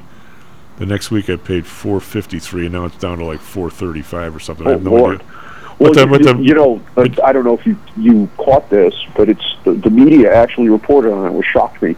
Biden got caught trying to essentially con OPEC into not announcing their cut until after the election. Unbelievable. Well, I mean, it doesn't surprise me. If Trump had pulled something like that, they would have impeached him for it. Oh yeah. Well, I don't understand what this. I mean, it was like it was yesterday, maybe because he ended up winning a Nobel Prize, but it was like I feel like I'm almost in class with Milton Friedman again, and he would say about the cartel back in the 75. He'd say, over time, of course, ivory tower when you're a fully touted guy and they can't fire you, things are okay. But he would say the hardest thing in the world is to discipline a cartel, especially if they're talking about countries, because your instinct is always going to be to cheat, and how the hell is somebody going to know if you're cheating? And how does the Saudis going to figure out if Qatar slips out another half a tanker load of oil? So when they say 2 million barrels a day, the number is really going to be what, 1,200,000? It's not going to be 2. right? Especially if the prices do go up like they expect them to. Russia will cheat. They'll sell as much as they can to India, right? I mean, of course. So, and we're gonna make some of that up here. And you know, this oil market is like this all the time, Carl. God, it's been like since 1973 I've been going through this. It comes and it goes. I mean, the politics of it, but you have an awful lot of places that are exporting oil. Venezuela being out of the loop has sort of put OPEC back on the map, because if they weren't, you wouldn't even know of OPEC, would you? Well, yeah, I mean, one of the biggest scams is all these people screaming about green energy, and yet there is no way to do this without petroleum, or for that matter, things that are considered dirty. You know, digging. You want lithium batteries, fine. You dig for every car you want to make, you dig 500,000 pounds of earth up, and then the only way to separate it out that you won't end up paying $1 million for the battery is in open leach pools, which are ridiculously environmentally damaging. And so we can't do that over here in the United States. Oh, no, that's terrible. That would it poisons the land. Well, guess where they do it? Over in China. Okay. Yeah. And then we claim that we're green because we're protecting Mother Earth. Oh, well, no, we're not. We're just having somebody else do it. Or you have 8-year-old kids digging up the cobalt, which is in the Congo.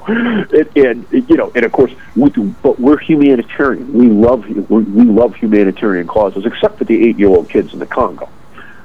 Carl, I have to, as I've done it to everybody else, and the listeners are probably wondering, when is he going to lose this piece of paper? I have to ask you about your feelings and how we can turn it. And this kind of been my theme with this short-term stuff with the way the politicians, like Biden, as long as he pushes it to the next term, he figures he can somehow fix it. I mean, pushing bad news forward doesn't fix anything, does it? I mean, but here I pick up this one piece of paper, and I'll be brief because I've said it a few times this week. From 1947 to 1979, every single section of the economy, from the bottom 20% to the top 20%, proceeded. Income growth was between 0.99 and 1.16. Arguably, the highest one was the lowest 1%. So that's over a 32-year period, where I think, not that you didn't have a lot of distress with the Vietnam War and other stuff, but economically, the U.S. was somewhat of a happy place. I mean, obviously you had racial. I mean, we were never totally happy, but I get that. But economically, things were all pretty much growing together. The stuff you saw was, race relations that were horrible in a lot of areas that have gotten fixed. Thank God, they're not 100%, but things. We worked through a lot of problems from 47 to 79, shall we say. But 1980 to 2007, it says we grew apart. The bottom 20% is only up 15% in income from 1980 to 2007. Now, of course, this is just, again, it's an old piece of paper. I don't think much of this has changed. But this is the weirdest part, Carl. That the top 20% grew 95%, which is 3 times as much as any other group. But get a load of this. It's only 31% when you pull out the top 1%. Right. The top 1% is 20. I mean, how are we going to get? And I think it is a management sort of thing. Whatever the Constitution put out there in electing people 2 years, 6 years, whatever, it all made amazing sense at the time. And it still might make sense right now. I can't think of a better idea, but somehow or another, we, like executives, we have to get these people, the elected officials, like we do corporate executives. We made some progress on that, not enough in my opinion, to think longer term, past their next election. And I don't know how the hell you do that, because right now I see a lot of that happening. Let's throw out checks to people this week, and Trump wanted to do it too, because Trump went out of office kicking and screaming that the Republicans in the Senate didn't let him send out the $2,000 check instead of the $1,200 check. So it's not like one side or the other is any different here. Somehow or another, we have to somehow get by that.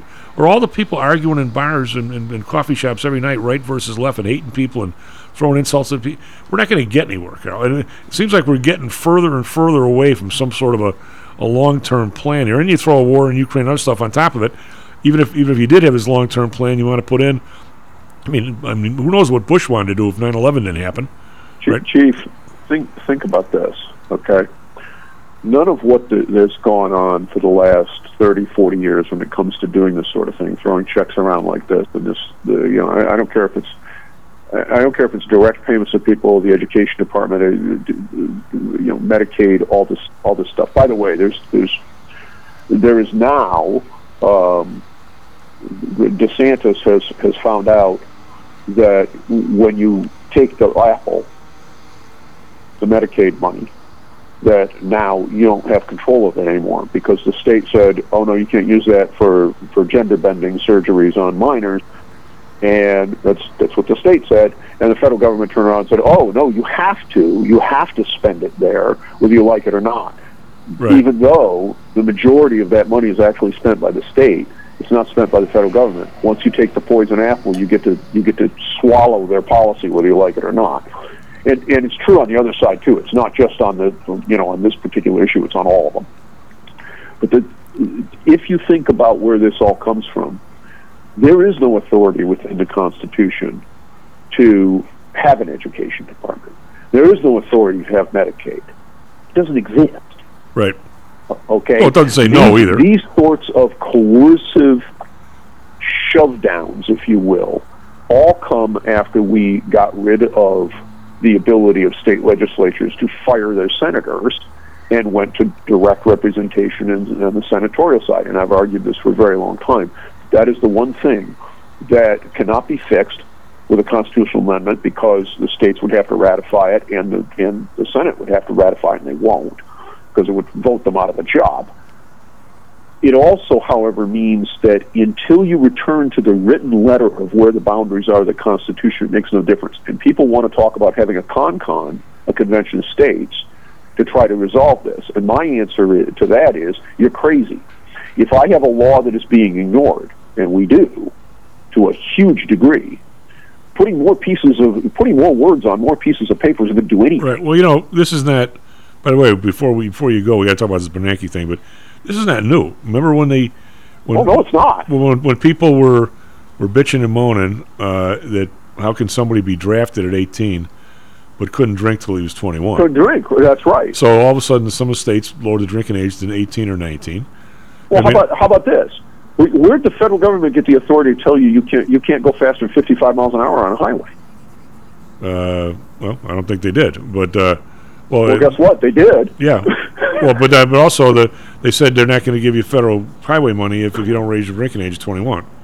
Then after they got away with it, with the so-called energy for 55 mile an hour speed limit, then that's what came after that. Yeah.